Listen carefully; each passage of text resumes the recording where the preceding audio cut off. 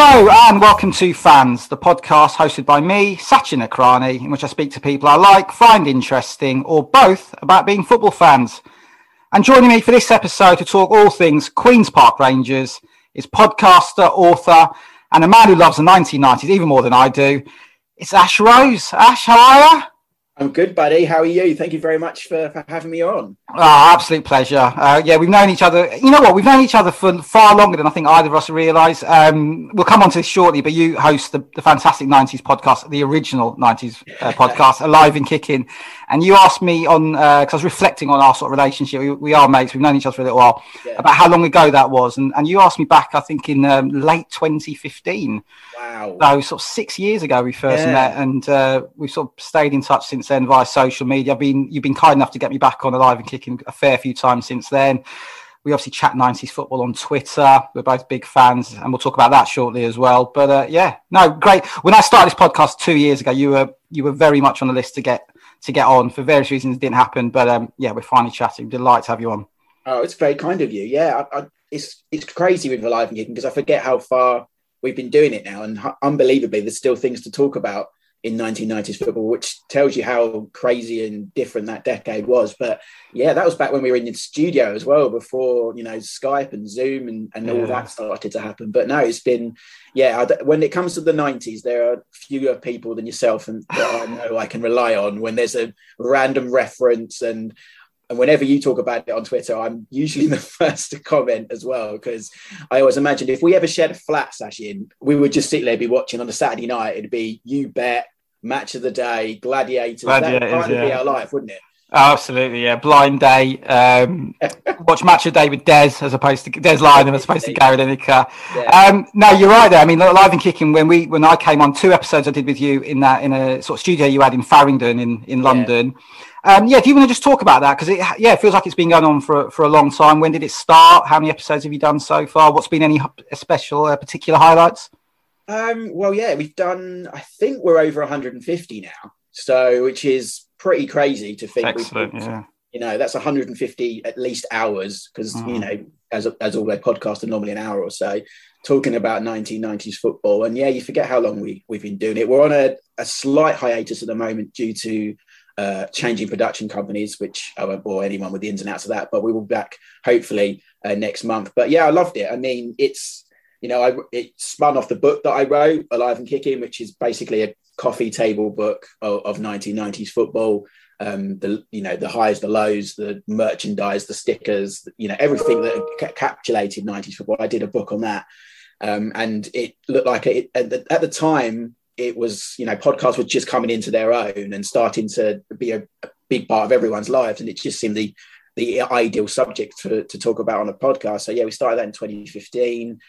We've had some fantastic guests on there, especially both with people in the studio and fans like yourself, but also footballers of that era, people I thought, I'd never ever talk to in my day job, just because I talk about modern football so much. But we've had some great names on there, the names you wouldn't really think of, guys like, and this is no disrespect to anyone because each of them had their own stories, but people like Steve Chettle, or I'm trying to figure out who else. Quinn and Paul Walsh, those guys that we all grew up watching, but not necessarily you hear from. Nigel Jensen, people like that, and even the QPR guys we've had, like Rufus Brevitt on there, and people like that. So I mean, I love talking about the subject, as you know. So it's been so much fun, really has. And we've done live shows as well. That was something I never expected to do. We've done a couple of live shows. We did one with Tony DeRigo a couple of years ago in the Golazzo pub, which I think it's sadly suffered from COVID now, but it was a great idea. And stuff with Nigel Winterburn we've done as well. So that's been really fun. So I love talking about it, and I'm hoping we can get it back to on air as good as it's been. We're just going through some teething problems at the moment, but it's obviously a good idea because it's been the Sassinist form of flattery is repeating it. So it's been copied and made into other podcasts, and so I'm flattered that has happened from big comedians. Big names have done 90s football podcasts as well, so it's clearly a good idea, isn't it? Yeah, I feel like a kid whose mum and dad are on the verge of divorce because they're arguing all the time. Because there are two 90s podcasts I really love, yours and let's tackle the elephant in the room. I think the other one you're referring to is Quickly Kevin, Willie Score. We've had Chris Scull on this podcast as well. He's talking about West Ham, big West Ham fan. He's on episode 3 of series 1. I mean, I love Quickly Kevin. I've talked about it on Twitter a bit as well. It is great. I mean, you're being very funny about it, but obviously a bit of a dig as well, because it did come some years after you started Live and Kicking. I mean, do you listen to Quickly Kevin? What's your take on it? I've dabbled, and it's not. I don't not listen to it regularly on purpose as a bee in my bonnet or anything like that. I don't ever want the shows to be too similar or talk about the same thing. So I have listened to a few episodes. Matthew Christ, who's a regular on our show, does listen a lot and fills me in on things that they say, and if there's a couple of occasions they may have got something wrong, he laughs at it, which, you know, we all can't, you know, we're not encyclopedias of the 1990s, so I'm sure there's been some trips, but, you know, there's room for both, I suppose. Obviously I'm not a primetime comedian, so I don't come with that graphics, I suppose, in terms of in podcasting, but there was a moment actually a few years ago, really one of those, it will mean nothing to Josh Widdicombe, but I was in Soho, I've been to a meeting or something, and we crossed paths on the corner of Soho. Oh my God. Me and Josh Widdicombe. It's like Liam Gallagher and David Alburn coming face to face, the two big powerhouses of 90s football podcasts. I know, in my head it was like that, in his head he was just going about his day buying his sandwich probably, but for me I wanted just to, there was a part of me that wanted to go, mate, why did you do it, and chat to him about it. But yeah, I think I lost my bottle, but yeah, it was quite a funny moment for those, well, me in the know of what in the 90s football juggernauts, I like to call them. Yeah, no, it's very, very amusing, but yeah, difficult for me because I'm a big mate of yours, you're a big mate of mine. I love your podcast as well, but I do love Quickly Kevin as well, and there's that let's say friendly rivalry between you, but you both do an excellent job. Thank you. Talking about 90s football. And actually, let's just touch on 90s football. Yeah, you know, obviously you're a huge fan, you do a podcast about it. I love it as well. And I sort of, you know, I think often why I am so obsessed about football in the 90s. And I think essentially it's because it's a decade I started watching football in. And I think the decade you start watching football in, you adore, because it's the decade you fall in love with the sport. So you always see it through rose-tinted spectacles and think it was the best. Totally. But I do also genuinely think it was a really exciting and unique time for football, especially in this country, because I think it was a bridge between the innocent, naive characters and goings on that you had up to 60s, 70s and 80s, and also the glamorous cosmopolitan game that we have now. So on one hand, you had Graham Taylor allowing himself to be filmed in The Impossible Job, and all the sort of characters you just touched on, the Nigel Jempsons and, you know, the Tony DeRigos, and people who have incredible sort of backstories and really good talkers and lived incredible lives. But then you had Dennis Bergkamp coming to this country and playing amazing football, and all those other great foreigners like, you know, Jurgen Klinsmann and Tony Yeboah and Georgie Kinkladze and Eric Cantona, etc. So for me, the 90s, football-wise, in this country, in Britain, in the UK, it was a start of something new, but it was also very rooted and relatable in a way to your average fan that it perhaps isn't now. I think football is a little bit more detached now. I just think it had the perfect blend of everything. Old school, relatable, accessible football, but also something a bit glamorous and sexy. Is that all your take on it as well? Yeah, and it was more fun, is what I always say. Not that I don't have fun watching and talking and covering football in 2021, but I think there's a lot of what you say that whatever era you grew up in, you find that decade the best. Like, you could talk to someone who's slightly older than us and think the 80s is the greatest decade in football, and then the other side of it would be the 2000s. But for me, like, we always call it on Live and Kicking, the decade that changed football forever, and I think that's really true. Like, you think of everything that came in during the 1990s, from Sky, the Premier League, Champions League, how the football tournaments changed. You know, we were back into Europe. We got Champions winners, we got treble winners. You know, so that all the controversies that happened. You know, you got Cantona, Merson, the Bosman ruling, all packed into these 10 years. And if you took a snapshot from 1990 and then a snapshot of football from 1999, I don't think there's one decade that differs so vastly from the 90s. Like 2000 and 2010, obviously there are a lot of player differences and technological differences, but essentially it's the same game. In the 90s, I think football just changed dramatically, and it all obviously kick-started from Italia 90, where everyone started to feel like it was okay to like football again, which I know you discussed on your last show, in the Man City show. Like, Italia 90 was that spark that everyone needed again. It was okay to like football. And I just fell perfectly into that because that's the first World Cup I remember. Yeah. So that it kind of, that is my starting point, my entrance point to football was the 1990 World Cup. You know, my earliest football memory was the 1990 FA Cup final. Because my nan lived in Croydon, or just around Croydon at that time, and we went over that way that day, cup final day, and all I can remember is because obviously Crystal Palace were in the final against Manchester United.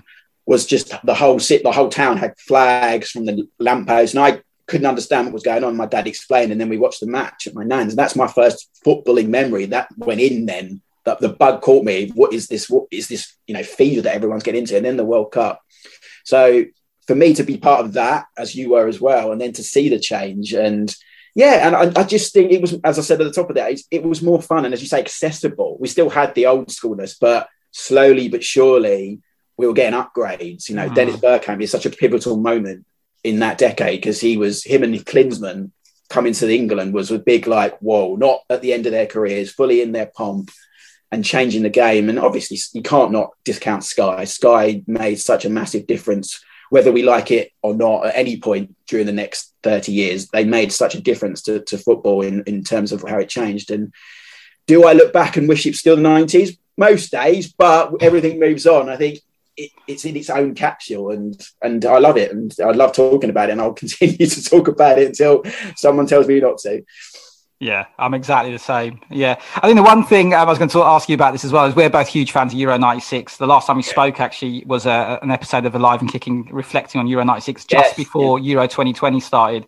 I was sort of following your tweets during Euro 2020. You obviously got into it massively. You're a big England fan, and you loved what they were doing. The fact they got to the final. Is there a part of you that's slightly annoyed that really now, let's face it, Euro 2020 is better than Euro 96, isn't it? It is, sadly, isn't it?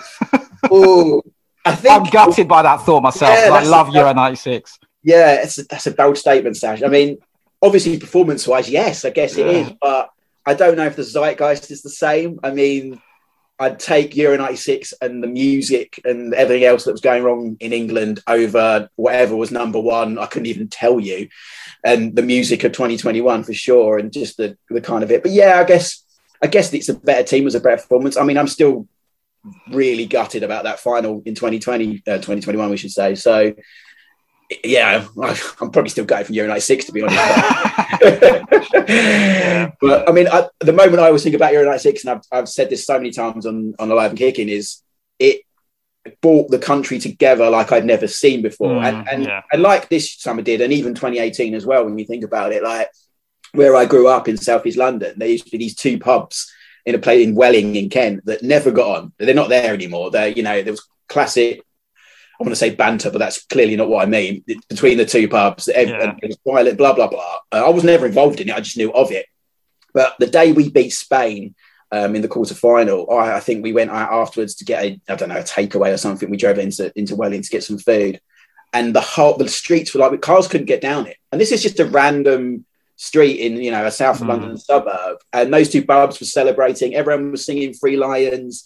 And that I don't think that moment's been topped. I mean, this year was amazing. But obviously, COVID is the caveat to that we probably couldn't celebrate as much as we wanted to, and be with people we wanted to as well. And the grounds weren't as full as they could have been. But yeah, I mean, Euro 96 was such a special time. It's hard to explain to people about 1996 if you weren't there.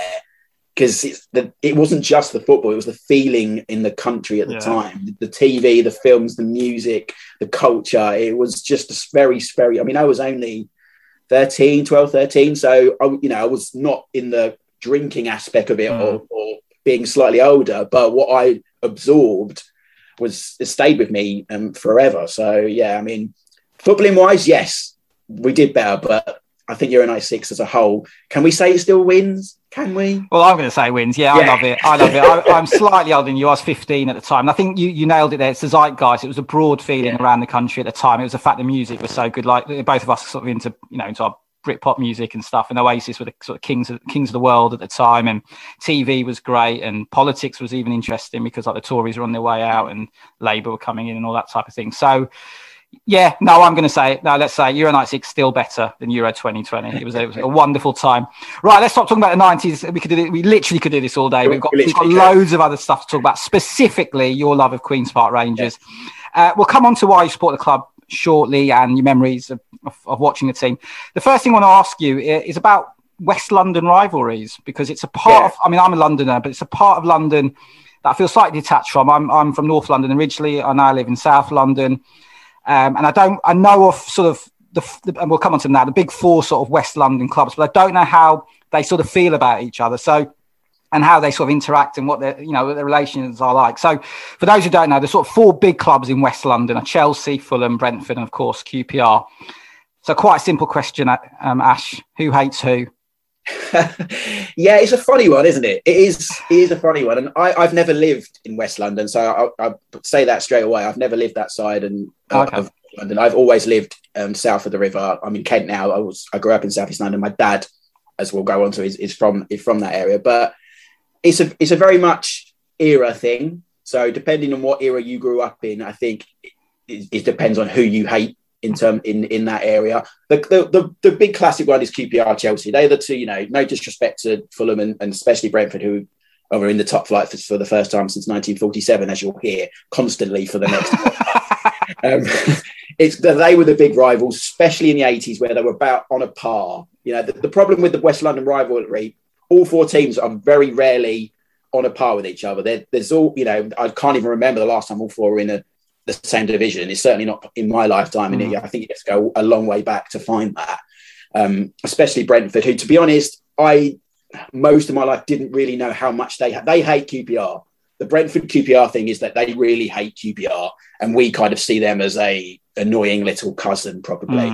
That's how it's seen. I remember being in a club once many moons ago, back in my drinking days, and I think my keys were hanging out of my pocket, and I had a QPR key ring on them, and this bloke just shouted abuse at me in the line for chips, and I had no reason why. And he said because he was a Brentford fan, and it was my first exposure to somebody hating Brentford. I think it was something about Martin Rowlands, who had joined QPR from Brentford that summer. And I laughed, actually, because I hadn't been exposed to that rivalry my entire life, because we'd never been in the same division. So there is definitely Brentford hating QPR. QPR have always hated Chelsea. Like, from as long as I've been, we've sung songs about Chelsea. The game when we came up in the Premier League in 2011, when we beat them and Heiger Heldston got the penalty, one of the best atmospheres I've ever seen at Loftus Road. I'm not sure a lot of the Chelsea fans that day realised the rivalry, because it's probably a lot of new Chelsea rather than the old school guys.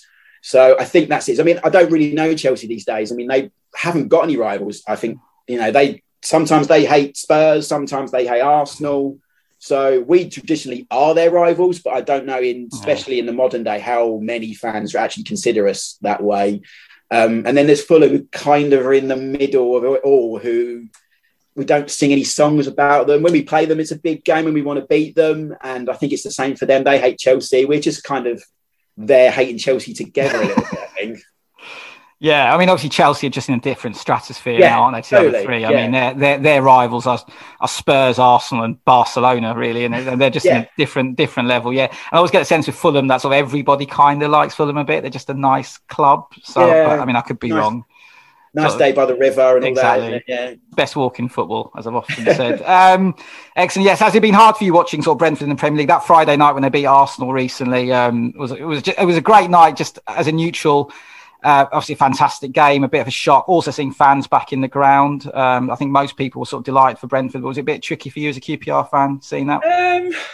Yeah, and no. I mean, they deserved their moment. They've worked, I hate the term done it right, but they have seemingly done the right thing in terms of built the club up and progressed, even since Mark Warburton, who we're kind of replicating what they did in those early days now with him at the helm at QPR at the moment. But I don't mind them having their moment in the sun. I probably don't want them to have it more than a season, especially how, seeing as we completely messed up our journey to the Premier League twice in the last, in most recent times. So I don't begrudge them their moment. And it was, especially in this climate where you had fans in, and that was, as you say, it was a great night for them beating Arsenal last week. But yeah, I mean, if it's one season, then go for it. I'd be happy to see them. If we pass them back on the way up in come May, I'll be quite happy with that outcome. Yeah.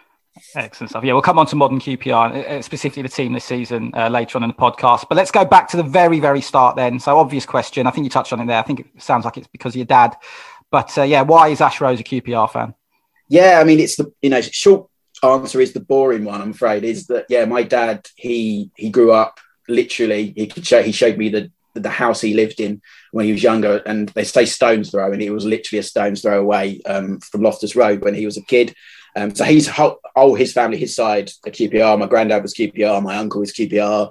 His sons were QPR. We've got a deflector though in an Arsenal fan these days. But so that was brought on me. But the twist in it, I suppose, and the unique thing to my growing up being a QPR fan is that I lived completely outside of London. I lived in a place called Plumstead in southeast London, where the local clubs were Charlton and Millwall to a certain extent. So I went to school with a lot of. Well, I was the only QPR fan in the school, so I was always known as that. He's the QPR fan. People may not know my name, but they knew I was the QPR fan because I was the only one in my school. And so I grew up a lot of Arsenal fans, a lot of Man United fans. And then the minute Charlton got promoted in 1998, they all became Charlton fans because they were the local club who suddenly were in the Premier League. And I was turning around going, "Well, you Man United last year."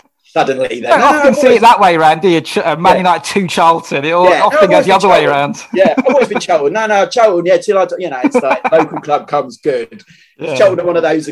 Again, they're a bit Fulham-like. Like no one really hates Charlton. No. They're a nice little family club in southeast London. They've had some horrible times with the Valley and stuff like that, and everyone kind of likes Charlton. And my best friend is still a season ticket holder at Charlton, so I've always got a soft spot for them. But yeah, I grew up the oddball football-wise at my school, which it always reminds me of Nick Hornby's quote in Fever Pitch, that I think it's something like, when people think of Arsenal, they always think of him. So I grew up that whenever something happened at QPR, I got the feeling that someone who ever associated me in my area would be thinking of me at that time, because I was probably the only QPR fan that they knew. Because as a kid as well, the other side of London seems like miles away. It doesn't.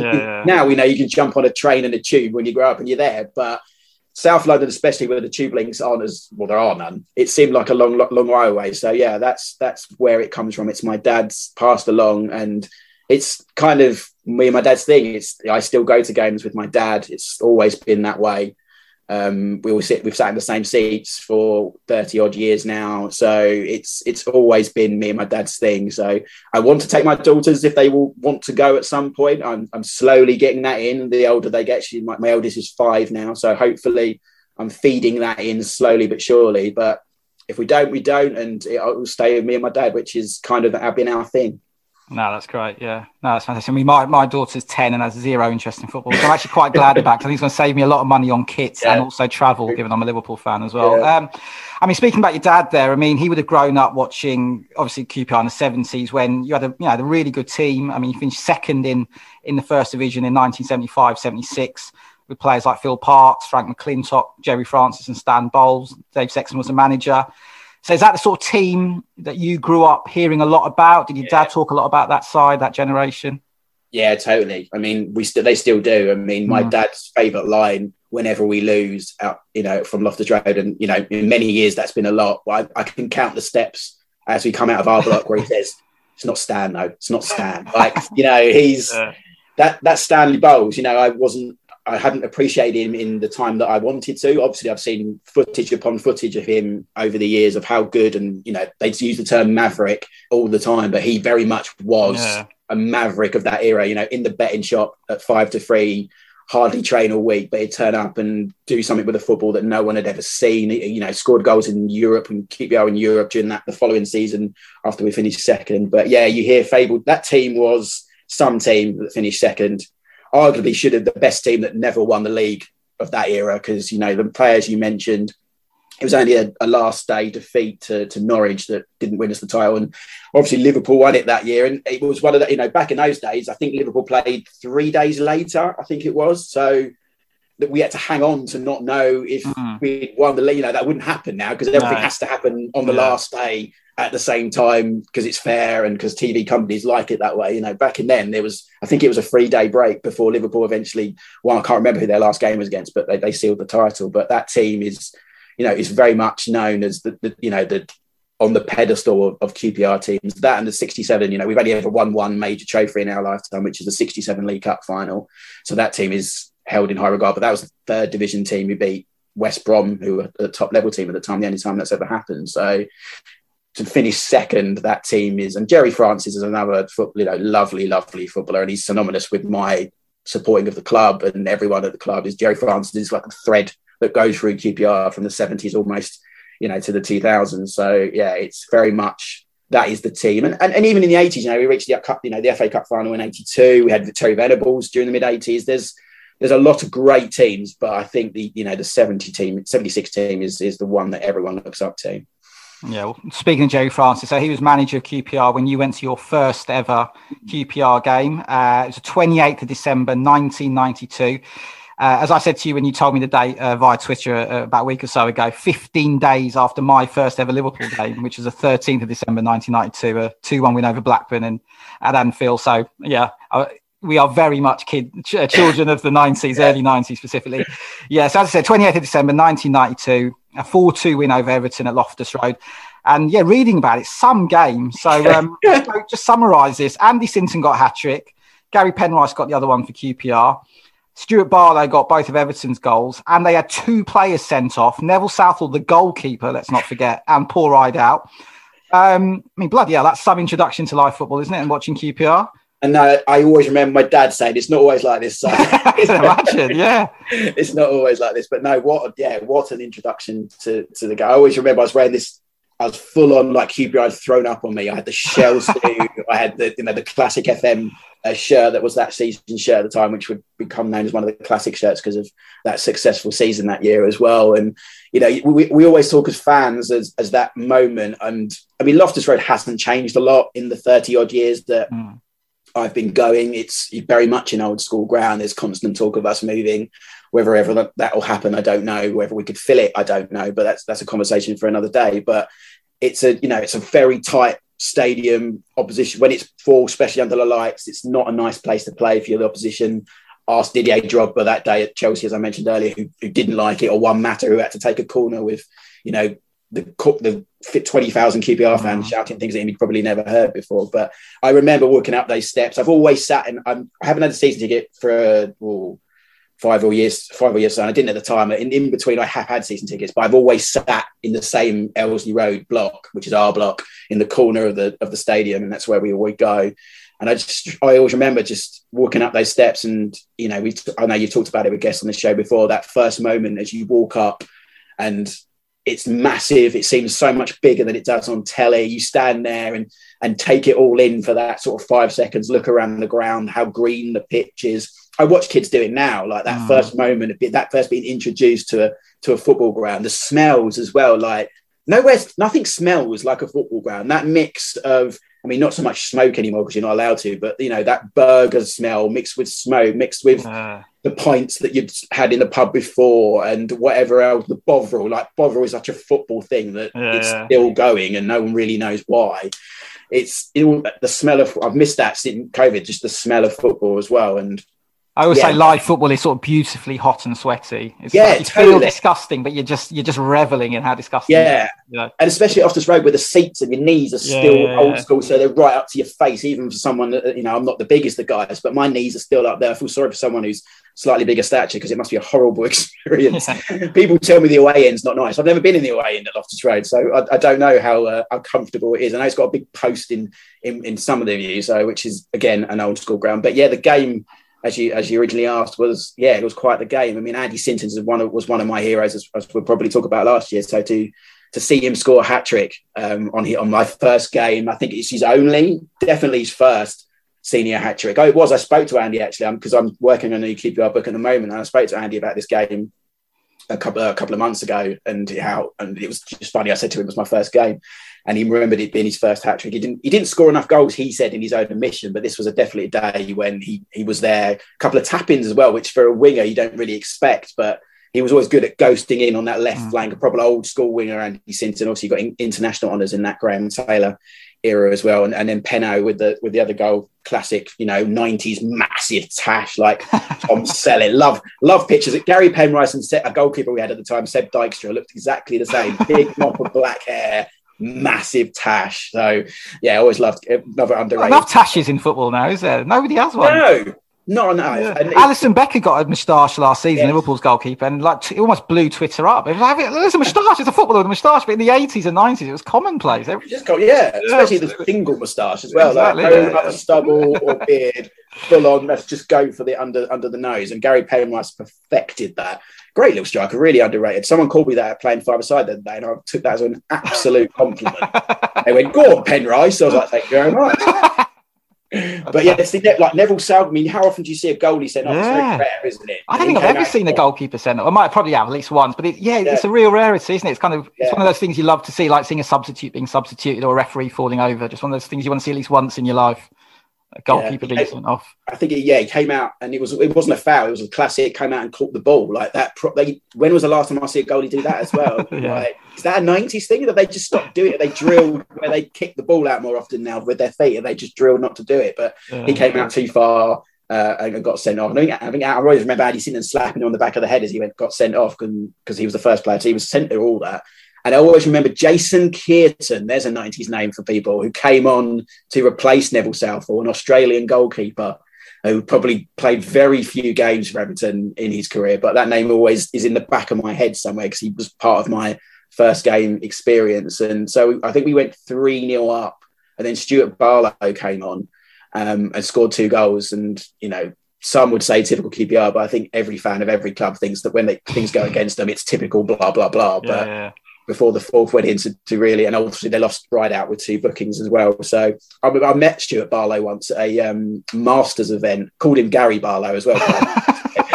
Another fantastic 90s reference. I know. Well, help yourself. They just roll out, Sash. They just roll out. But I mentioned that game, and that was one of his favourite games. Even though they lost, he felt like, he made because he came off the bench and almost salvaged a point. But that was my first game. And my actual second game of that season was later on, I think it was Easter time. We beat Nottingham Forest 4-3 at Loftus Road. So for those first 2 games, I really was a kind of a lucky charm for QPR scoring goals. And I think for Les Ferdinand, because it was the bank holiday weekend, Les Ferdinand got a hat-trick, back-to-back hat-tricks on the Saturday against Forest and then on the Monday at Goodison Park against Everton again. So, it was, that was some team, 92, 93 anyway. So it was a pleasure although, as we go on, as we'll probably talk about later, I never got to see my hero, Roy Wegley, in the flesh because he had left the club at that point. He was the guy that I grew up on in those early 90s years of being the man.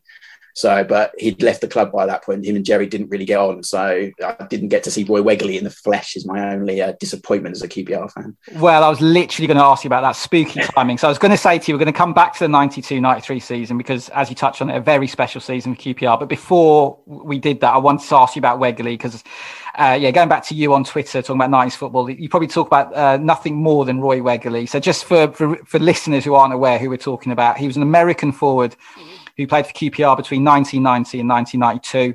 29 goals and 65 appearances for the club. He also got 41 caps and 7 goals for the USA national team. I remember him really well, obviously, with the same generation. And I remember him as one of the very few foreign players who were in the first division, so not the Premier League, the old first division, along with the likes of Anders Limpar and Eric Thorsvedt and Ronnie Rosenthal. And, I remember him. Yeah, exactly. Yeah. And I remember him, just a really skillful and creative player. I mean, how skillful and creative was he? How good was he? And I think you referenced it there. He only stayed at QPR for 2 years. Is that, it's falling out with Jerry Francis, was it? Yeah, I mean, he's a classic. I mean, there's an obsession at Rangers with the number 10 shirt that comes from Stan Bowles and Rodney Marsh before him. Somewhat Simon Stainrod a little bit in the 80s, but, Roy Wegley had that shirt for 2 years. And I mean, I've always been a little bit obsessed with Americana as well, which for anyone who follows me on Twitter will know that I do a lot of work for WWE as well. So that kind of cross meshes that. I love America. I love everything America and things like that. So I think that intrigued me, first of all, the fact that he was an American international. Although he was born in South Africa, Roy Wegley, he played for the United States because South Africa didn't have a team at that point. But he was a very, he had all the tricks, all the skills. had that long mane, flowing locks that just made him look like, you know, a handsome Chippendale on his day off playing Chippendale. There's a 90s reference for you as well. Keep it coming. Keep going for a London football team. And he was a scorer of all sorts of goals. I wouldn't say he, you know, classic. He's a scorer of great goals. He scored some great goals, the greatest being, and if you haven't checked this out, anyone listening, and Sash, I'm sure you've seen me post it on Twitter numerous times, he scored a goal of the season winner for ITV in the 1990-91 season at Ellen Road, where it's one of those, if Lionel Messi had scored this goal, you know, he went round 5 or 6 players before slotting the ball past John Lukage, wearing our classic Dennis the Menace hoops away kit.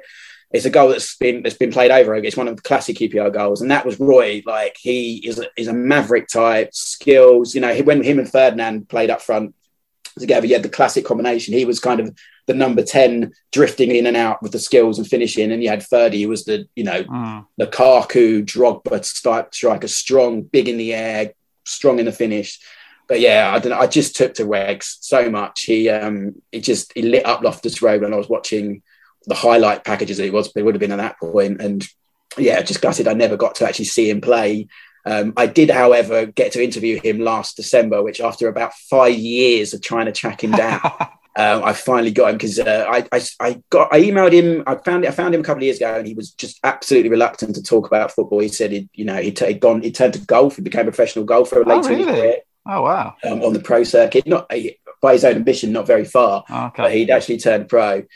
So he'd left his football career behind, and I kind of thought, well, okay, that's fine. And then I'm the editor of Kick magazine. I was working with an American company who did some skill stuff. I found out that he was working for them, and he agreed to do an interview solely for me over Zoom. So if anyone goes on Twitter, they'll see my pinned tweet is me smiling next to Roy Wegley, smiling probably bigger than on my wedding day, that I actually had to speak to Roy. And he talks about it wasn't really a falling out with Jerry, more just different ideas. You know, Jerry had his way of playing. It probably wasn't a place.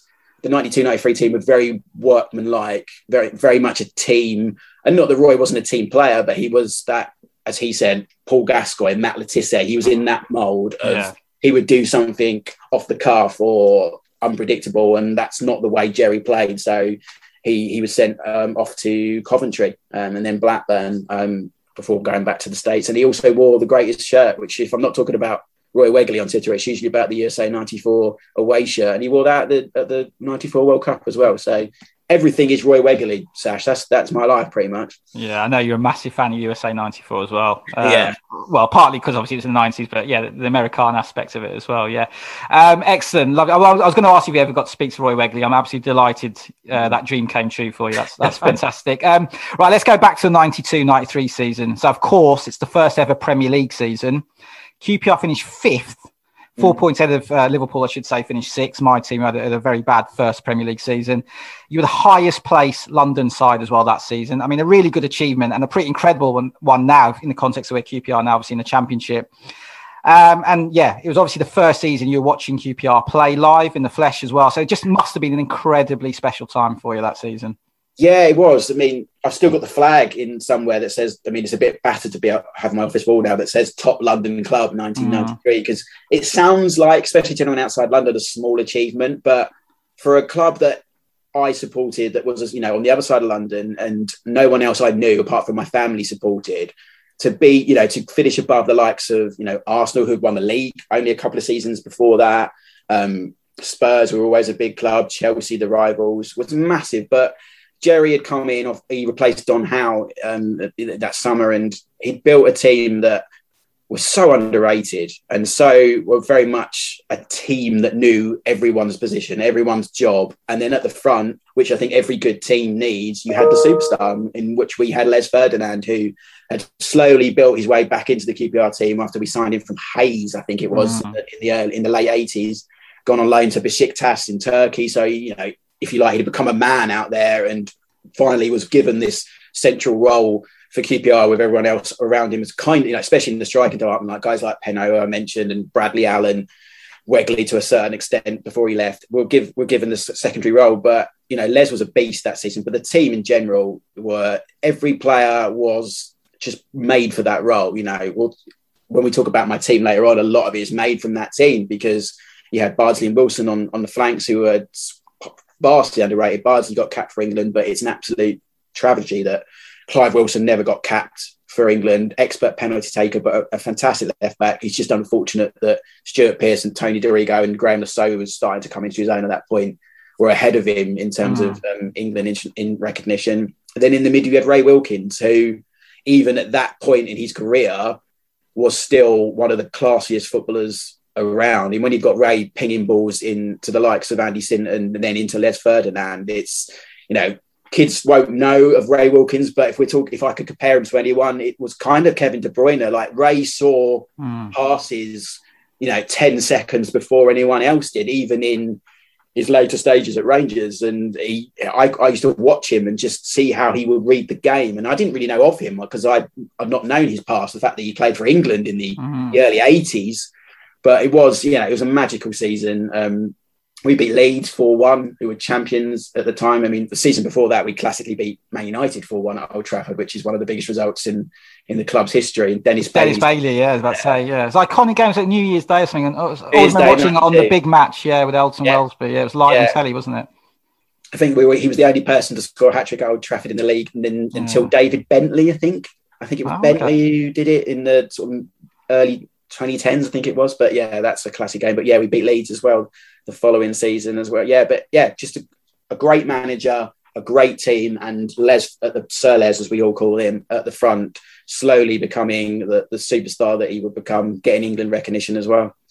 Yeah, well, you touched on it there. So obviously, people who listen to this podcast will know I always get the guests who come on to pick an all-time 11 based on the best 11 players they've seen from their club during the time they've been watching that club. And Ash has been kind enough to do that. And I can tell you exactly how many players from that 92-93 squad you've got in your all-time 11, Ash. It's 7. So it's a huge number.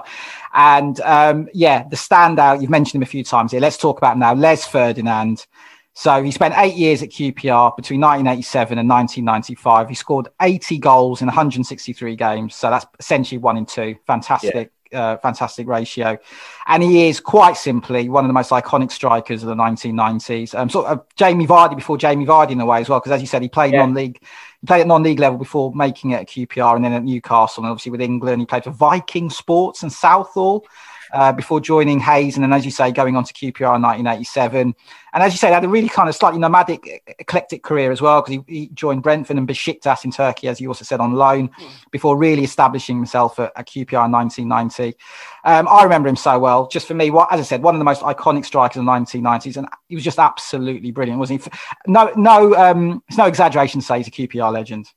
Oh, no, not at all. I think if you ask anyone who did their QPR 1 to 11 of any era, they try and squeeze Les. If I was being unbiased to my own era and said we did an all-time 11 of QPR, I think he's in a front three with Rodney Marsh and Stan Bowles. I think it's your front three for QPR. Les was that good, and I always think a player is that good that he could play in any era. Les Ferdinand could play football in 2021.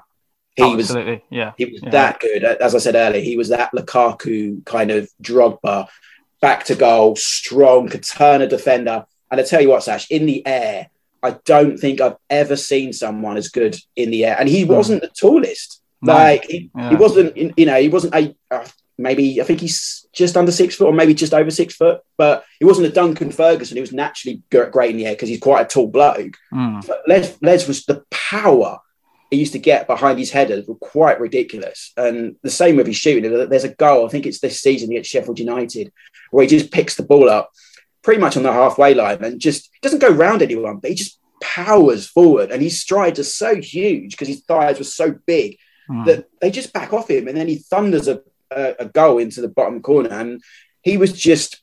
We knew he was on borrowed time after that season. We knew after 92-93, because that's what QPR did. That's the model they became in that era. They would buy players from the lower leagues or even non-league, build them up, shine them up real nice, and then sell them on. It happened with Trevor Sinclair. It happened with Andy Stinton. That was the model that we would get what we could from them, establish it, and then sell them on and make a massive profit. And is what we kind of are doing now with Eze last season.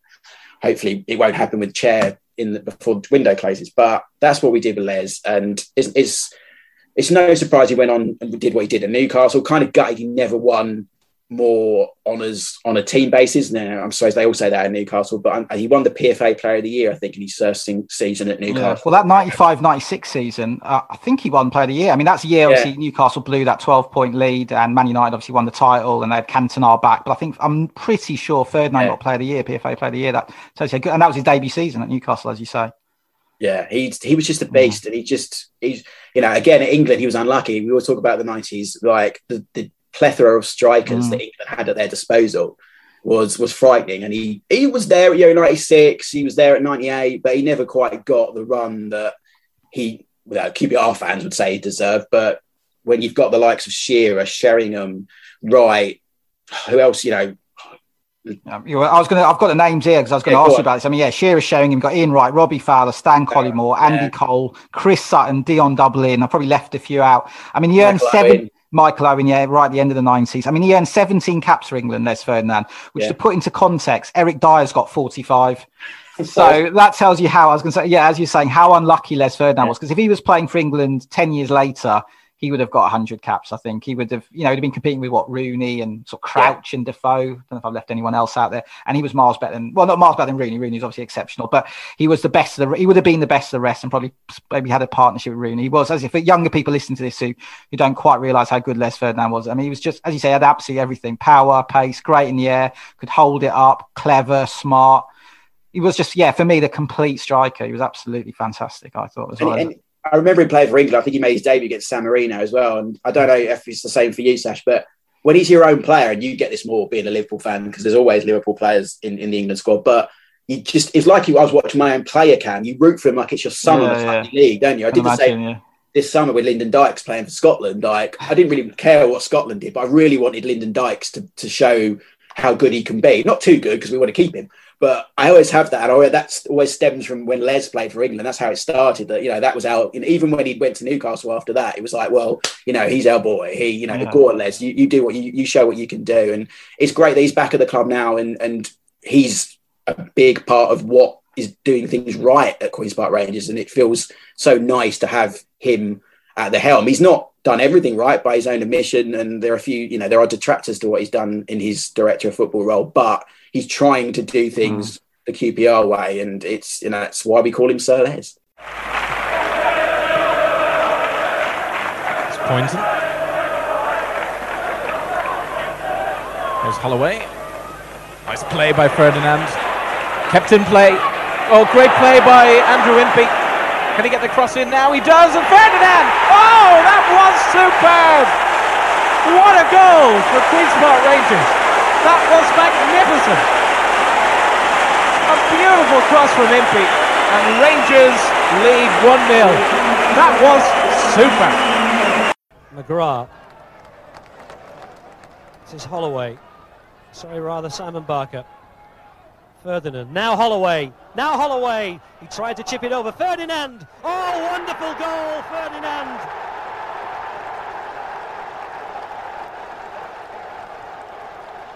It's the only sight of Villa's goal that he's had in the first 44 minutes.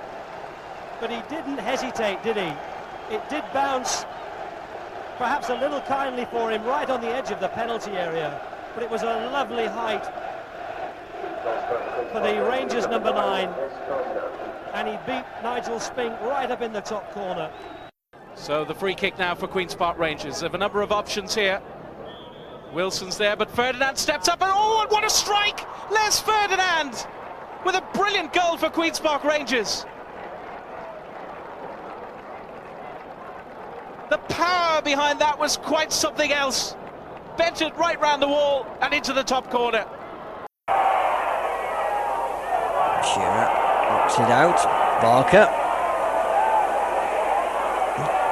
Rangers try and construct things from the back, and calmly they go about their work. Here's Ferdinand. Closing in on the edge of the box now. Les Ferdinand to be a great goal if he could score, and he's done that. Great goal there from Les Ferdinand. Terrific stuff. And that's put Rangers level. He was past Moore, and as soon as that was the case, the goal was always likely.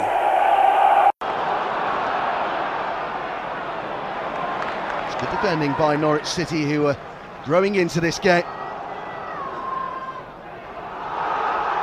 He wants a free kick here as well, but the referee is unmoved. Norwich look to build again. Owen back, and this is Les Ferdinand. Options to his left-hand side. And Ferdinand's going to go alone here. It's Les Ferdinand! It's a brilliant goal! What a way for QPR to double their lead here. And there can be no doubt, surely, Les Ferdinand is a striker approaching the very top of his personal game. They just couldn't handle his power, his pace, or his finish. Make a run from midfield and get free. Sinclair on the ball. Ferdinand dropping a bit deeper and hitting it instantly. An extraordinary goal from Les Ferdinand. It flew into the top corner. Absolutely no chance for Gary Walsh. The earliness of the shot surprised him, and the speed of the shot left him totally without hope. A fantastic goal from Les Ferdinand, which will only encourage Manchester United to look at him eagerly should he become available in the transfer market. But they love him here, the Queen's Park Rangers fans, and you can see why. That's smashing. Do you remember where you were when you heard he'd gone to Newcastle? The emotions you felt. Was it inevitable? Had it been building for a while? I can't quite remember myself. Yeah, I think he was Andy Cole's replacement, wasn't he, essentially? Yeah, pretty much. Yeah. I think the season before, I think I remember there was almost an agreement between the player and club that he'd give us one more year. And then, because I think he was beginning to know that, you know, the timeline of his career, because he'd come into the team later than you do in the modern time. So I seem to remember there was kind of this feeling that this is Les's fault. Everyone was kind of knew that this was Les's last season. So it wasn't more like, oh, the day Les went. It was more a slow kind of realization as the season ended, and what we would do with the money. And in the end, we did a Gareth Bale, if you like, and we spent it on absolute nonsense, and that's why we were relegated the following season. But yeah, I remember when he came back with Newcastle, and it being one of those weird moments where you see him in a different coloured shirt in the flesh and it not feeling right. And we hadn't spent them. You know, we had Kevin Gallen come through, who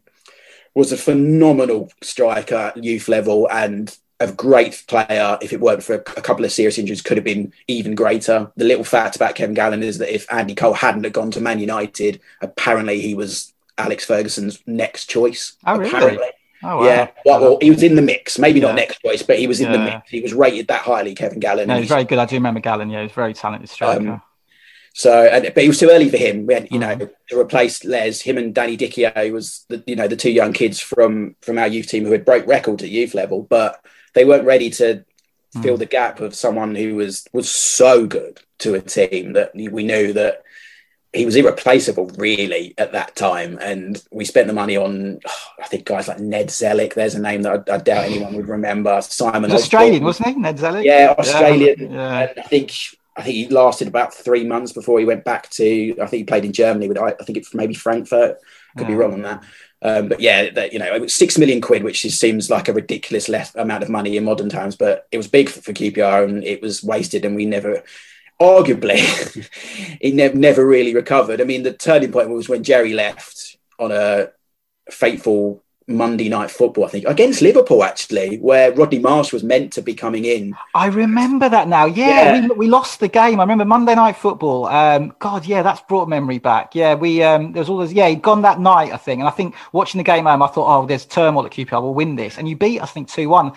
I think someone gave you the lead. Can't remember who it was. And then John Barnes, I think, equalised for us. And I thought, we'll go on and win this. And then somebody else for QPR got the winner. Les got the winner, actually. Yeah, that sounds about right. Yeah, God, yeah, you've got memory back there. Yeah, that's right. Yeah. And so the idea was, I think chairman at the time, Richard Thompson, wanted to bring Rodney Marsh in as a director of football or something, put Jerry's nose out of joint. And I think within a week or so, Jerry had gone and Ray Wilkins had taken over. So that was the first beginning of the end of that team. And then when Les went, Ray Wilkins was inexperienced and didn't really take on the mantle of Jerry. And we wouldn't return to the top flight for 16, 17 years after that. Yeah, no, yeah, you really sparked memory there. I remember that really, really well. Yeah, as you say, Les Ferdinand back at the club now as director of football, which is obviously fantastic. Sort of completely gone full circle. So that's excellent. Right, Ash, we're going to move on from the 90s shortly, which is obviously bad news for both of us as we talk about it. Do we ever? Yeah. No, we've got to move on. There's plenty more to talk about QPR. But before we leave QPR in the 90s, I'm going to ask you to talk about one more thing. I'm basically going to say 3 words and let you just talk about this as much as you like. So here we go. Trevor Sinclair, Barnsley. Discuss. Oh, he's wearing the T-shirt with it on. That is absolutely fantastic. That is best goal you've seen by a QPR player? Oh, yeah, absolutely, undeniably. There have been some great classic QPR goals over the years. The Roy Wegley one I mentioned, Joe Francis in the 70s, that team against Liverpool, but nothing compares to Trev's goal. It's a shame it comes in such an innocuous 4th round FA Cup tie against Barnsley that it sometimes doesn't get. Well, it does get the credit it deserves, I think, actually, once the anniversary rolls around. But I was there that day, and it's the same thing I always talk about is that when Trev hits that volley and it hits the back of the net, for anyone who's never seen it and lived under a FA Cup rock, because it's always rolled out when 3rd round, 4th round comes on the great goals. I think it's a ball by John Spencer, a player who I loved, who was unlucky to not make my team, my all-time team. Floats the ball in, Trev back to goal at the edge of the box. Bicycle kick on the volley, dips over. I think it's Alan Miller in the Barnsley goal. And there's just a hush. There's literally a split second around Loftus Road where I think everyone collectively turned to themselves and went, did I just see what I've seen? And then proceeded to go bonkers, which would 10 times more bonkers than we probably went if it was a normal goal against Barnsley in the FA Cup 4th round. It was a phenomenal piece of skill. It's the best overhead kick ever. A lot of my friends always wind me up, give me Rivaldo, Bale, Ronaldo. I think Stan Collymore scored one for Leicester, I think, at one point. But no, on the volley, outside of the box, just an absolute worldie. The funny thing about that game is Gavin Peacock scored earlier on in that game, which is a great goal. And I'd forgotten about it until I was speaking to him a few weeks ago, and it's completely gone. Just removed itself from everyone's memory and almost the record because Trev's is so good. And it beat David Beckham's hit and hope, if you like, against Wimbledon to goal of the season. So when everyone that goal is talked about, I go, but it didn't win goal of the season, though, did it? Yeah. Just give listeners a little bit of context. So, it was the 25th of January, 1997, FA Cup 4th round tie between QPR and Barnsley at Loftus Road. QPR won 3-2. And the goal we're talking about from Trevor Sinclair made it 3-1 to QPR. And as you say, it was a quite unbelievable overhead kick, cross from the right. And he's basically dead centre in a central point on the edge of Barnsley's box. And he just basically flies through the air like Superman. His entire body is in the air when he connects with the ball. It's the sweetest connection you'll ever see. It flies sort of dead centre over the keeper as well. It dips right over him. It's absolutely sweet. It doesn't take a deflection or veer in the air at all. It just goes like a bullet. And one of the other things I love about it as well is the celebration. I don't know who the player is who he runs off, but he sort of runs towards the dugout, and there's like a high camera above the stand that he's running towards. I think it's above the dugouts, the stand with the dugouts on, maybe.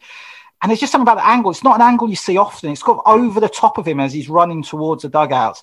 So even the celebration's a bit iconic as well. I mean, the whole thing is just like that, isn't it? Yeah. He's celebrating with somebody as well. He's got a teammate with him. I can't quite remember who that was. I think it's it might be Rupert Brevett. That sounds about right. No, just an absolute incredible goal, isn't it? I think I asked you before, best QPR goal you've seen in the flesh. Oh, definitely in the flesh, without a doubt. Without a doubt. And the classic line I always remember from Trev afterwards was that he said, I try all the time in training. I can imagine. No, most times with balloons over the bar, probably. Yeah, of course you did, Trev. But I mean, I think he still dines out on that goal, and so he should, because as you say, the fact that he's so central and the ball, it's almost like you could put a ruler from where he hits it to the goal, and I don't think it veers. I think it's such a straight hit that goes over the goalie's head. Oh, if you haven't seen it, and I can't believe that you haven't, go check that out, because it's a wonder goal. Spencer. Danny Maddox has made the run forward. He's lost out and he's won it back. A little bit fortuitous there, Queen's Park Rangers. What can Maddox do with it? He's delivered deep towards Sinclair. What a goal! Trevor Sinclair! 3-1 to QPR. And that is a goal that you will see time and time again. The perfect overhead kick. An absolutely sublime finish from Trevor Sinclair. Yeah, well, I was watching it in the preparation for this podcast, and I think there's about 6 clips of it. It's so easy to find. You just Google. I think if you Google Trevor Sinclair, the first thing that comes up is versus Barnsley. Yeah, Barnsley goal or something. So easy to find. No, I think it's a GIF. Like, so if it's a GIF, you know how famous it is. Yeah. Like, if you type in Trevor Sinclair on whatever GIF thing you use on Twitter, I think that comes up. So which makes it much easier when I'm tweeting from the Alive and Kicking account, find it rather than try and find another video of it. But yeah, it's it's a wonder goal. It's up there with the best I've ever seen. Absolutely, mate. Regardless of what club. Yeah, no, incredible goal. Absolutely incredible. Right, I want to talk about Loftus Road in a bit. You did touch on this earlier. I mean, or as we should say, officially known since June 2019, the Kian Prince Foundation Stadium, in memory of Kian Prince, a 15-year-old QPR youth player who was tragically murdered in May 2006. It's a great. I love it. It's a great stadium. I've been there a few times as a journalist. I've been there a few times as a Liverpool fan. To let you know, I have been in the away end at Loftus Road. I was there for that horrible 3-2 defeat in 2012 when we were 2-0 up. Sebastian Coates, talk about great overhead kicks. He scored a pretty good overhead kick. Yeah, not as good as Sinclair's, but yes. We were 2-0 up. Same end. Yeah, same end indeed as well. And then QPR won 3-2. I think Mark Hughes was the manager at the time. But yeah, it's a great ground, really sort of, I mean, first of all, it's easy to get to. It's quite a simple walk from White City Tube, which I always like. And it's, as you say, a really tight, compact ground. The stands are right by the pitch. If you're in the sort of front row, you can basically touch the player if he's taking a throw in on that side as well. And it feels like, for me, a stadium that always generates a good atmosphere. That's probably going over the top a bit. I'm sure there's been some quiet days and nights at Loftus Road, but yeah, you touched on it earlier. I mean, just talk about someone who's been there far more than I've been there probably a dozen times. I mean, it feels like it's a stadium that lends itself automatically and naturally to a great atmosphere because of how compact and tight it is. Yeah, it does. It doesn't take too much to create a noise in Loftus Road because it's so compact. Not saying that, you know, we don't make enough noise, because I think we do, especially when the occasion is warranted. But yeah, I mean, it's a real conundrum with QPR fans because Loftus Road is of an age. You know, there is not much more you can do. When Flavio and Bernie Eccleston came in, they tried to kind of tart the ground up, but it's slap bang in the middle of a housing estate. There used to be a school at the back of it. I think that's now turned into more houses. A school my dad went to. That's how close he was to when he was younger. So you can't do anything with it. So there is this constant conversation and constant, not quite elephant in the room, but kind of knowledge that at some point, especially revenue-wise, we will have to move because it's a 19,000 at best stadium. I'll say 20, but the corners are so you don't fill them in because you can't see anything. So they're very rarely filled in because it's that old that, as I said earlier, there are certain seats in the ground where you'll sit with a post and you'll be doing, going from side to side, trying to follow the action every now and then because it's just a stadium of his age. And they tried to lop on massive screens onto the side of it, which just looked like at some point a ball was going to hit it and it was going to flop down like an LCD TV was just going to flop onto the. But at the same time, we love it because there aren't many grounds left like it. In Goodison Park has a kind of feel like that, but they've managed to. I've been there a few occasions as a journalist and seen it on the inside, and I can see how much more it's come on from a Loftus Road. But it's the fact that it's tight knit that you can almost see the away fans from the furthest seat in the other end. It just makes for an atmosphere, especially under the lights. For some reason, I think all football grounds, as you'll know from Anfield especially, like under the lights, it just feels even more compact and special. And I don't think we'd ever be able to recreate that atmosphere and that kind of close-knit feel Loftus Road has with a new ground, even if you try to model it on it, because it was just built of an era. And I would be devastated to leave, but no, at the same time we have to at some point. So it's very bittersweet, but for the moment we're not going anywhere, and I wish we used it more as an advantage. I think sometimes our home record isn't as good as it probably should be, given that the ground is, I think, an advantage, like the Dell used to be for Southampton back in the 90s, obvs. But yeah, it is a special, and I always hear that, like everyone I always speak to, non-QPR fans, says, I love going to Loftus Road because I think it feels like a football ground. Absolutely, like, there are too many stadiums now that feel like a stadium, not a football ground. Yeah.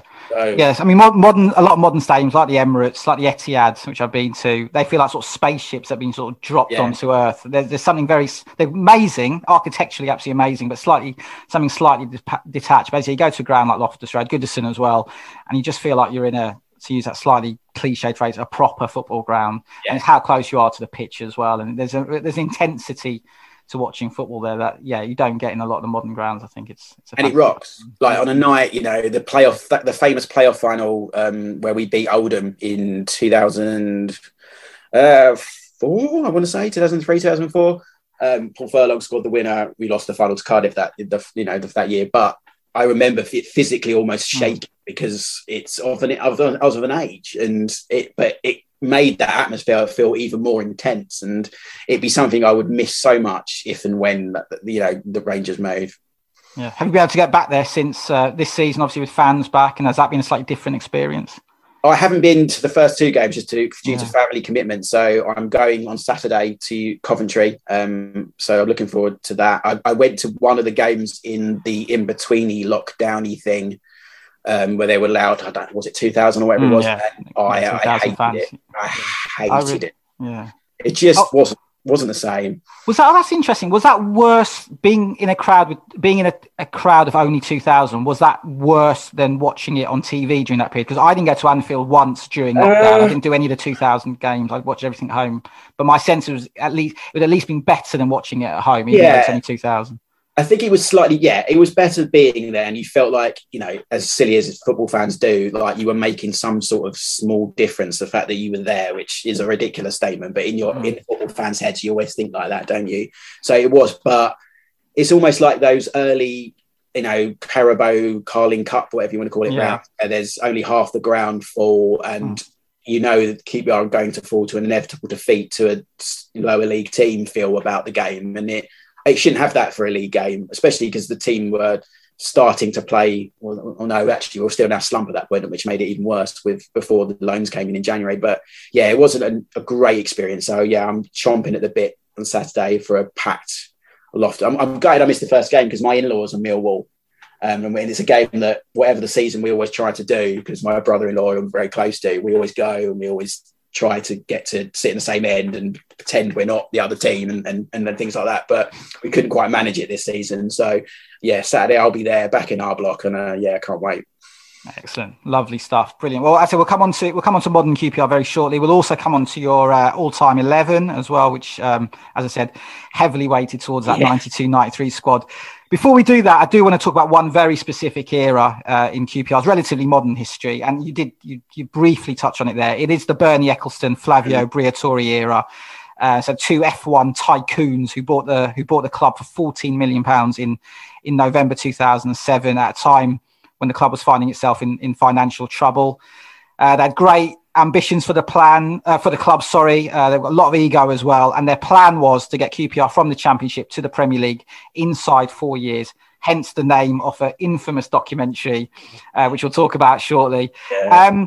They were sort of successful, weren't they? Really, the QPR got promoted as Championship champions in 2011, but my God, it was a turbulent time, wasn't it? I think probably the key or the standout stats from that period of the Ecclestone-Briatore period, which is basically up from 2007 up until August 2011 when they sold up to Tony Fernandes, was that you had 8 different managers: Luigi Di Canio, Ian Dowie, Gareth Ainsworth, Paulo Sousa, Jim Magilton, Paul Hart, Mick Hartford, and Neil Warnock.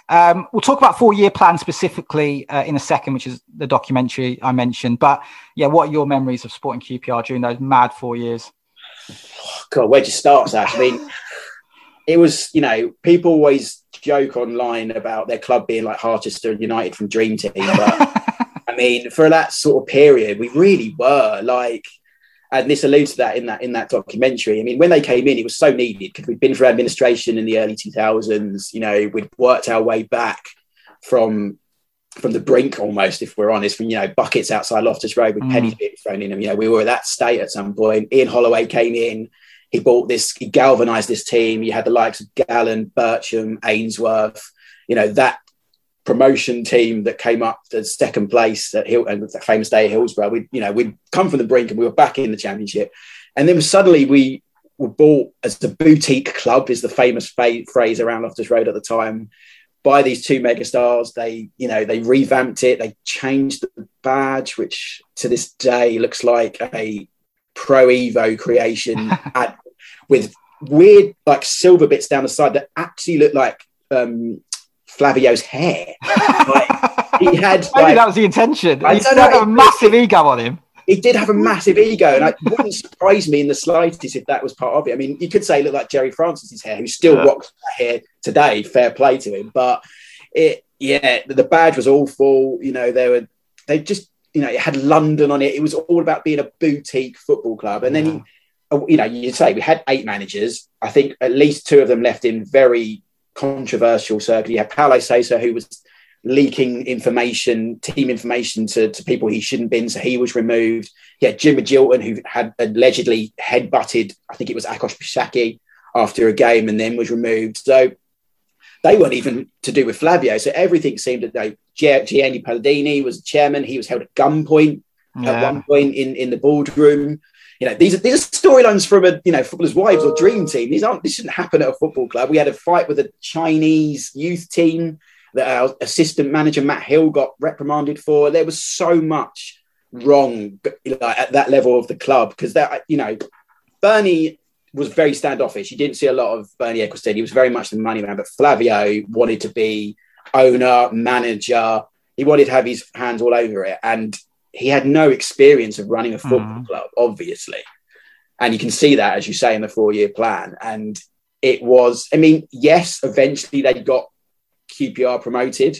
Whether or not that was down to what they did is highly debatable, and is a lot more to do with how brilliant Neil Warnock did as when he came in as manager, and the team that he built, and someone I'm sure we'll talk about in due course, Adel Taarabt as well. But for a time, Gigi Canio was a very underrated period. He was a very good manager and got us playing some lovely football. But after that, it was just manager after manager sacked by an owner who wanted to be in the bench, and he was clueless. He really was. Yeah. Well, it was all captured in 4-year plan, which is an absolutely extraordinary fly on the wall documentary. One of the great fly on the wall documentaries. It was made by filmmaker Matt Hodgson, and as it followed QPR during that Ecclestone Briatore era. And there's some absolute jaw-dropping moments in it. I think probably for me, the 2 highlights are there was a scene where Fitzhall is pleading with Gianni Palladini, who was a chairman, as you said at the time, not to loan their QPR's top scorer, Dexter Blackstock, to Nottingham Forest. And Palladini, in response, is saying he has no idea why the club is sanctioning the move. That was caught on camera.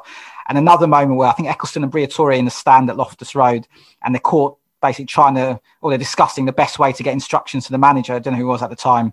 Was it Indawi? Yeah, midway through a game, in terms of tactical information. It was, as I said, a jaw-dropping documentary. I think it was shown in 2011, 2012, that period. I think 2012, actually. You must have been watching it behind the sofa as a QPR fan. Yeah. In these days of, all the Amazon documentaries and the Sunderland one on Netflix and stuff, this really is the original. Yeah. And not many people, you have to really point it out to people that it exists, because I think it's quite hard to. I've got it on DVD somewhere, but I don't know how else if you can actually watch it these days. But yeah, it really is a jaw-dropping. And I've spoken to the guy Matt who made it as well, and he says the footage that the strange thing is, a lot of that footage was okayed by Flavio Briatore. This is the ego of the guy. He actually got a lot of final say of what was covered. So a lot of what you're seeing, he thinks is okay behaviour, which is one of the scariest things about it. And we've been told that there's hours of footage that he wasn't okay with, which I would, if he ever wants to release 4-year plan uncut, I'm here for it. I was going to say, the stuff that was bad must be absolutely unbelievable. Exactly. I'm booking a day off work to sit there and consume that in all day and thank that we're not in that era anymore. But yeah, it is a fascinating. If you're a fan of those documentaries that are somewhat a bit puffy pieces in some of them these days, this is very much warts and all. And that moment you mentioned about, Dexter Blackstock was quite loved at the time. The club did probably more for the club than people realise. He was a very good player for us. Then he was sold out. And he doesn't know why he's being sold, and Fitz doesn't know why he's being loaned. And it's so cringy. And ashamed is probably a bit too harsh, but it was very much a hand in head, just watching it, shaking it, going, can't believe this had happened to the club. And thankfully, it came out after we'd been promoting, and what we did once promotion is another mess altogether. But yeah, it's a fascinating watch for sure. Yeah, as you say, it came out in the season you were back in the Premier League, which was 2011, 2012. I saw it on BBC One, I think, one night. So like a Sunday night, I think. Yeah. If anyone, I don't know if it is around an iPlayer or whatever, but if anyone can find it, hasn't seen it, do watch it. It's probably on YouTube, actually. It's absolutely. Yeah, it might be. Yeah. No, it's absolutely, it's enthralling. Well, he almost ruined the promotion as well because of the transfer of Ali Forley. Like, I don't know if you'd remember that. I do remember. It was a very sort of complicated affair, wasn't it? There was financial I can't even say the word. There was bad financial play in the transfer dealings with Ali Forlin, the Argentine midfielder we had, and even literally to the final day of the season, which was against Leeds. To that, we'd won the league. We'd beaten Watford the week before. We had won the league, as you looked at it, but we were waiting for this points deduction.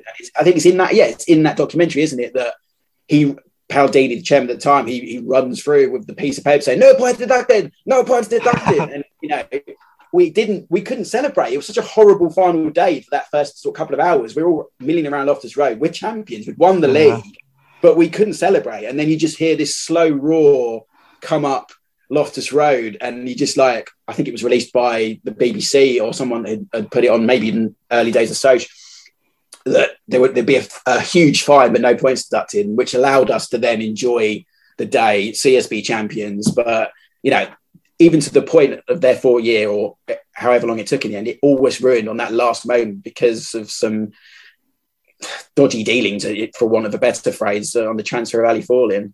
Yeah, I actually covered that game against Watford when you won the title. I covered it for The Guardian. It was a Saturday, wasn't it? I'm pretty sure it was. Yeah, it was on a Saturday. You won at Vicarage Road. And I remember we were speaking to Neil Warnock after the game. You'd won the league. You were going back to the Premier League. But all the questions were about the Forlin deal and whether it was going to cost Leeds promotion and stuff. So, yeah, it was a real cloud over that promotion. And then that season, you were absolutely fantastic. On the pitch, deserved winners. And Forlin was a big part of that, wasn't he? He was a great player. So QPR got promoted under Neil Warnock in 2011. You were then relegated again in 2015 following a bit of a messy spell under Harry Redknapp. And you've been in the Championship ever since. As of recording, you're currently 5th. You've played 4 games. You've won 2. You've drawn 2. The most recent game was a 2-2 draw with Barnsley, where you were 2-0 down and got back to 2-2. The equaliser, 91st minute equaliser from Charlie Austin, who I'm pretty sure, again, looking at your tweets and knowing a little bit about his history at QPR, is a bit of a legend there as well at the club. So obviously looks quite promising under Mark Warburton this season. You've been doing well for a while now. I think you touched on it before. Sort of since the sort of loans came in January, sort of back end of last season, you've been on a decent run of form. So what are your aspirations for this season? And also I'm really curious, as a club that's had sort of decent spells in the top flight, in the 70s, in the 80s, in the 90s, as we've touched on, do QPR fans see QPR as a top flight club? Is that where you feel you belong?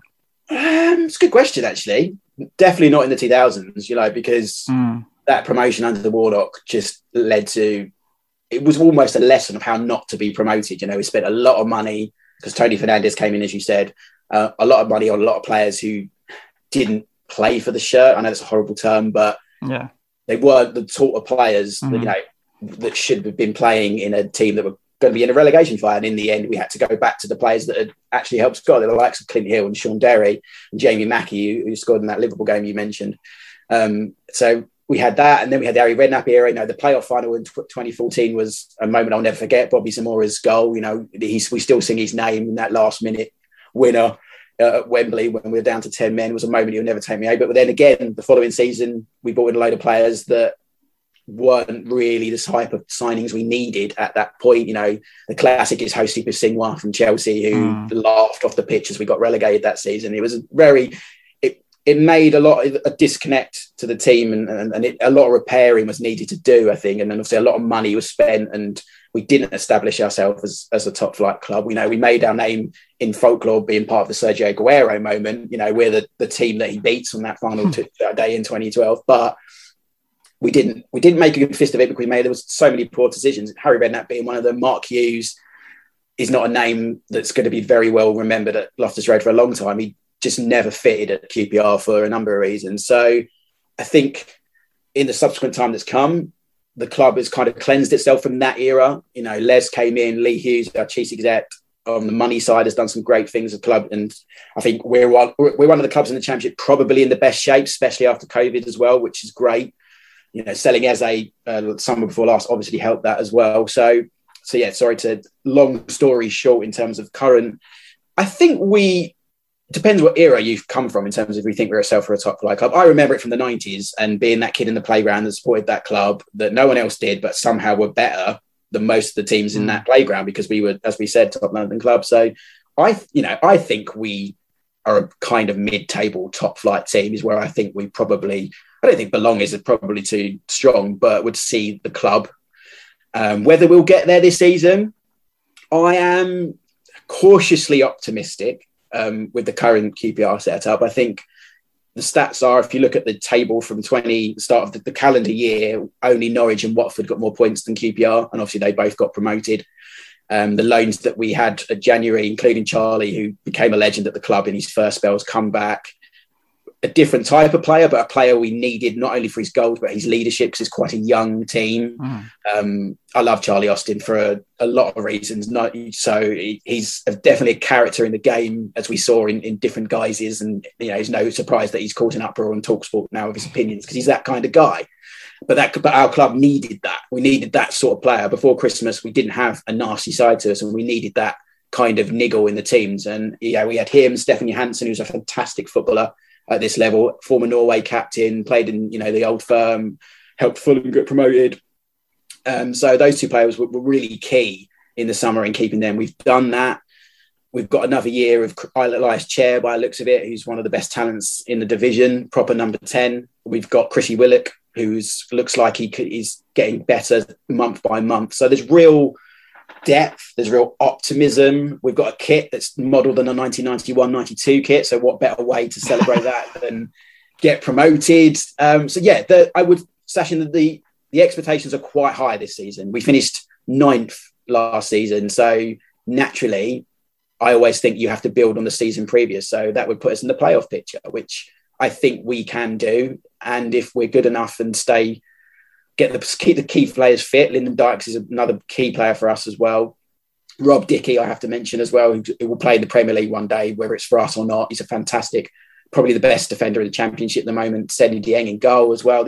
We've got some very good players, and we can do some very good things this season. So I don't like saying it too much because it's, you know, you fear that it's the hope that kills you, I suppose. But if we're not on the playoff mix come May, I would be disappointed. I, for one, hope QPR get promoted, because I really do like going to Loftus Road, and I've got to avenge that 3-2 defeat in 2012. It still stings a little bit. Ash, you've been absolutely fantastic. I'm going to let you go shortly. Before I do, let's talk about your all-time 11 then. So to stress again, this is a team made up of players that Ash has seen during his time supporting QPR. It's in a 4-4-2 formation. So let's go through it. Jan Statescale in goal, back four, David Bardsley, Alan McDonnell, Clint Hill and Clive Wilson. The midfield is Trevor Sinclair, Ray Wilkins, Adel Tarabt and Andy Sinton. And up front, we've talked about them both, Les Ferdinand and Roy Wegerle. So as I said earlier, 7 members of the 92-93 squad. I want to talk about Adel Tarabt a bit as well. He was ridiculously good, wasn't he? Also absolutely mad from what I've heard, from the stories I've heard about him. I'll let you talk about him in a second, just to give a bit of a brief outline about him to people who may not know who he is. Joined QPR on loan from Spurs in March 2009. The move was made permanent in August 2010 for £1 million. He was probably, I don't know if it's probably, I think it's a fact, the best player of the team that got promoted in 2011 from the Championship. Yeah, question. Yeah, and a mercurial, wonderful talent, really, but as I said, mad as a box of frogs as well. Yeah, he really was, and he'd only worked in that team that season. It was one of those, stars aligned. Neil Warnock put trust in him. Talk to Sean Derry, and he'll tell you the stories of playing with Adel Tarabt. Like, Sean Derry was basically charged with doing 2 jobs, like his own job, and then up whatever Adel didn't do. But what Adel didn't do and what he did do for that club was such vast differences that it made the difference, because he played that season. So we're talking 2010, 2011, the season we got promoted, like FIFA, like it was his own computer game. Like there are the whole goal collection. There's a couple against Swansea where he just makes players look silly. I've never seen a player take to a league and have fun and make players look stupid as much as Adel Taarabt. And it's true. I mean, if he had the drive and the mindset of a Ronaldo or someone like that, who knows where he could have ended up playing. I mean, he went to Milan, didn't he? Did he go to AC Milan? He went to AC Milan. He went to Fulham, he went to AC Milan. Yeah. He's now at Benfica in a defensive midfielder playmaker role, which really, bloody hell, which you cannot believe, because defending was the word he understood in 2010. But it didn't matter, because Warnock could set up this team. He had his soldiers in, like Clint Hill, who's in my team, because alongside him and Alan McDonald, I mean, that's blood and thunder. Macca's probably the best defender keeper I've ever had. He was, again, another underrated player of that 92-93 team, Northern Ireland captain. Him and Mark Hughes used to battle out season upon season. Nothing really got past Macca.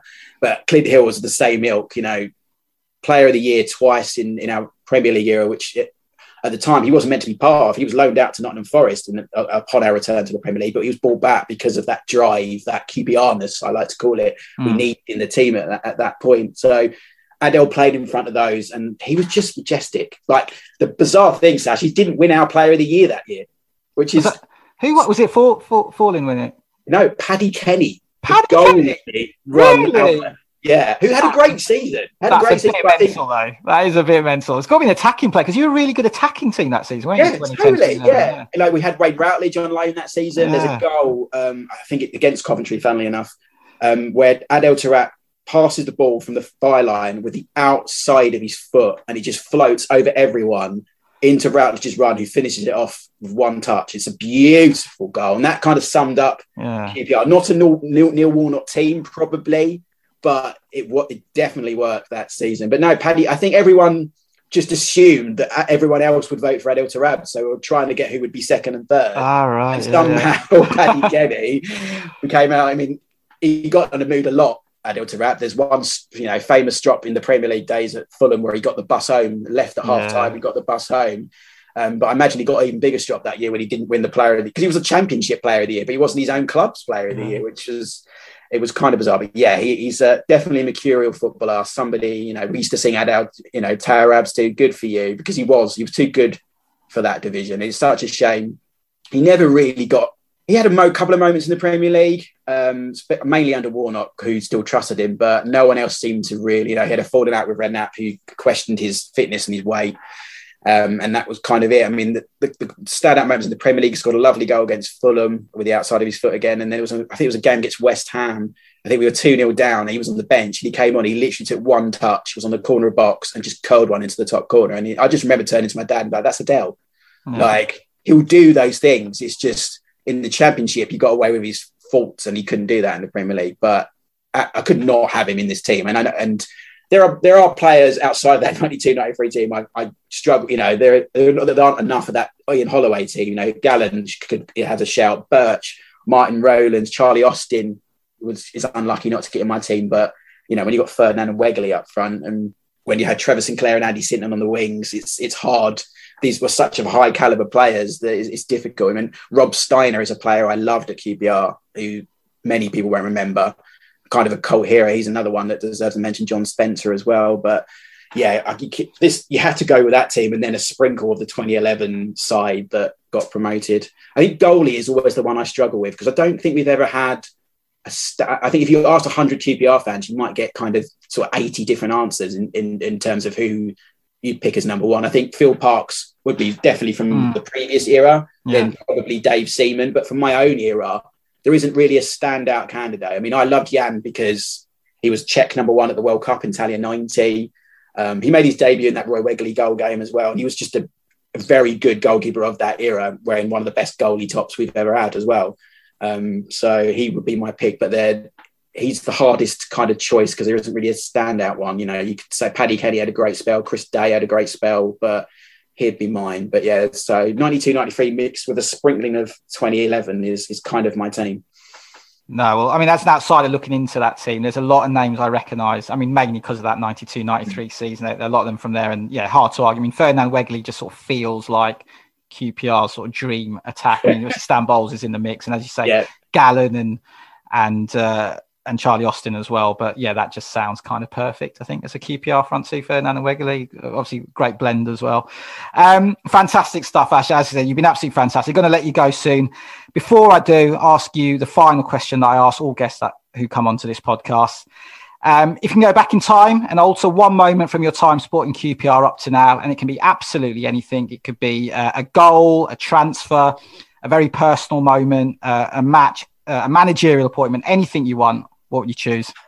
Oh, there's a fair few managerial appointments. Actually, yeah. In that sort of that 4-year spell under Eccleston, perhaps. Yeah, Paul Hart is not one that's not. I mean, there's many things in that more modern Premier League era that we did wrong that I would change, but there's probably too many that you'd have to change to make a real difference. I think actually, and obviously I'm going to go back to the 90s because that's bookend the podcast the way it should be, Sash, is Jerry leaving in that kind of mid-90s, because I think if he had stayed, and given we were top London club at the time, and allowed to progress that team without the interference, as we said, that was trying to become on him with Rodney Marsh, and Les may have stayed if he indicated that this team was no longer a selling club and we were about to progress, then who knows? Like, we certainly probably wouldn't have been relegated the following season if we still had Les. Who knows what we would have established at Loftus Road.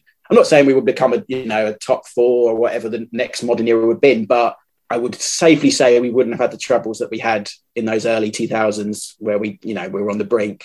So probably, I think Jerry leaving was a massive moment in that era, because it led to Les and it led to that ultimate downfall there that we never really recovered from until the end of sort of 2010, 2011. So I think Jerry Francis leaving in the early 90s would probably be the moment I'd change. I'd be really interested to see him take that team on, because he went to Spurs and obviously didn't pull up many trees, but had an attractive team there, and I think he could have progressed QPR on as well. Yeah, it's a great answer, and it's a 90s reference, which is the perfect way to end this podcast. Ash Rose, thank you very, very much. Thank you. It's been a pleasure. I could talk to Sash. I could talk to you for hours, not just about QPR, but we could stay in our 90s bubble for as long as possible, couldn't we? Yeah, let's do that. I'll end this recording and then we'll just chat about the 90s. We'll talk about Alexi Lalas and USA 94. Cheers, mate.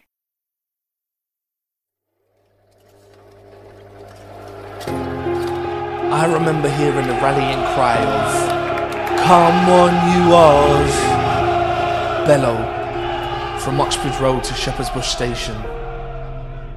Born to bleed blue and white, we was built in the era of grit and determination. A true London legacy, a club for our community is what we are and meant to be. Ferdinand, Marsh, Bowles, legends in our tapestry. Because we built this club from the ground up. The crest is in our DNA, from down and out comebacks to last minute winners at Wembley. Let's not forget the lows, the losses, the Ray Jones. Would have been QPR royalty that I can presume, but just like Harkai and Prince, taken too soon. Their names cemented in our history, they will forever be our own. But through every tragedy, you turn the corner to Loftus Road and you are never alone, you're home. Stand united as one Rangers, because we are the finest football team the world has ever seen. And it's Queen's Park Rangers, the blue and white Super Hoops. On the brink of non-existence, morale at its lowest, we were there to raise our troops. Bircham, Ainsworth, Rowlands, men that wore our hearts on their sleeves. And now we look to our future legends and sing, "Oh Captain Jack, meet me by the railway track. With a scarf in your hand, I will be your Rangers man." So shake this loft to its haunches, make this church be our fortress. We know who we are. You know who we are. We are QPR.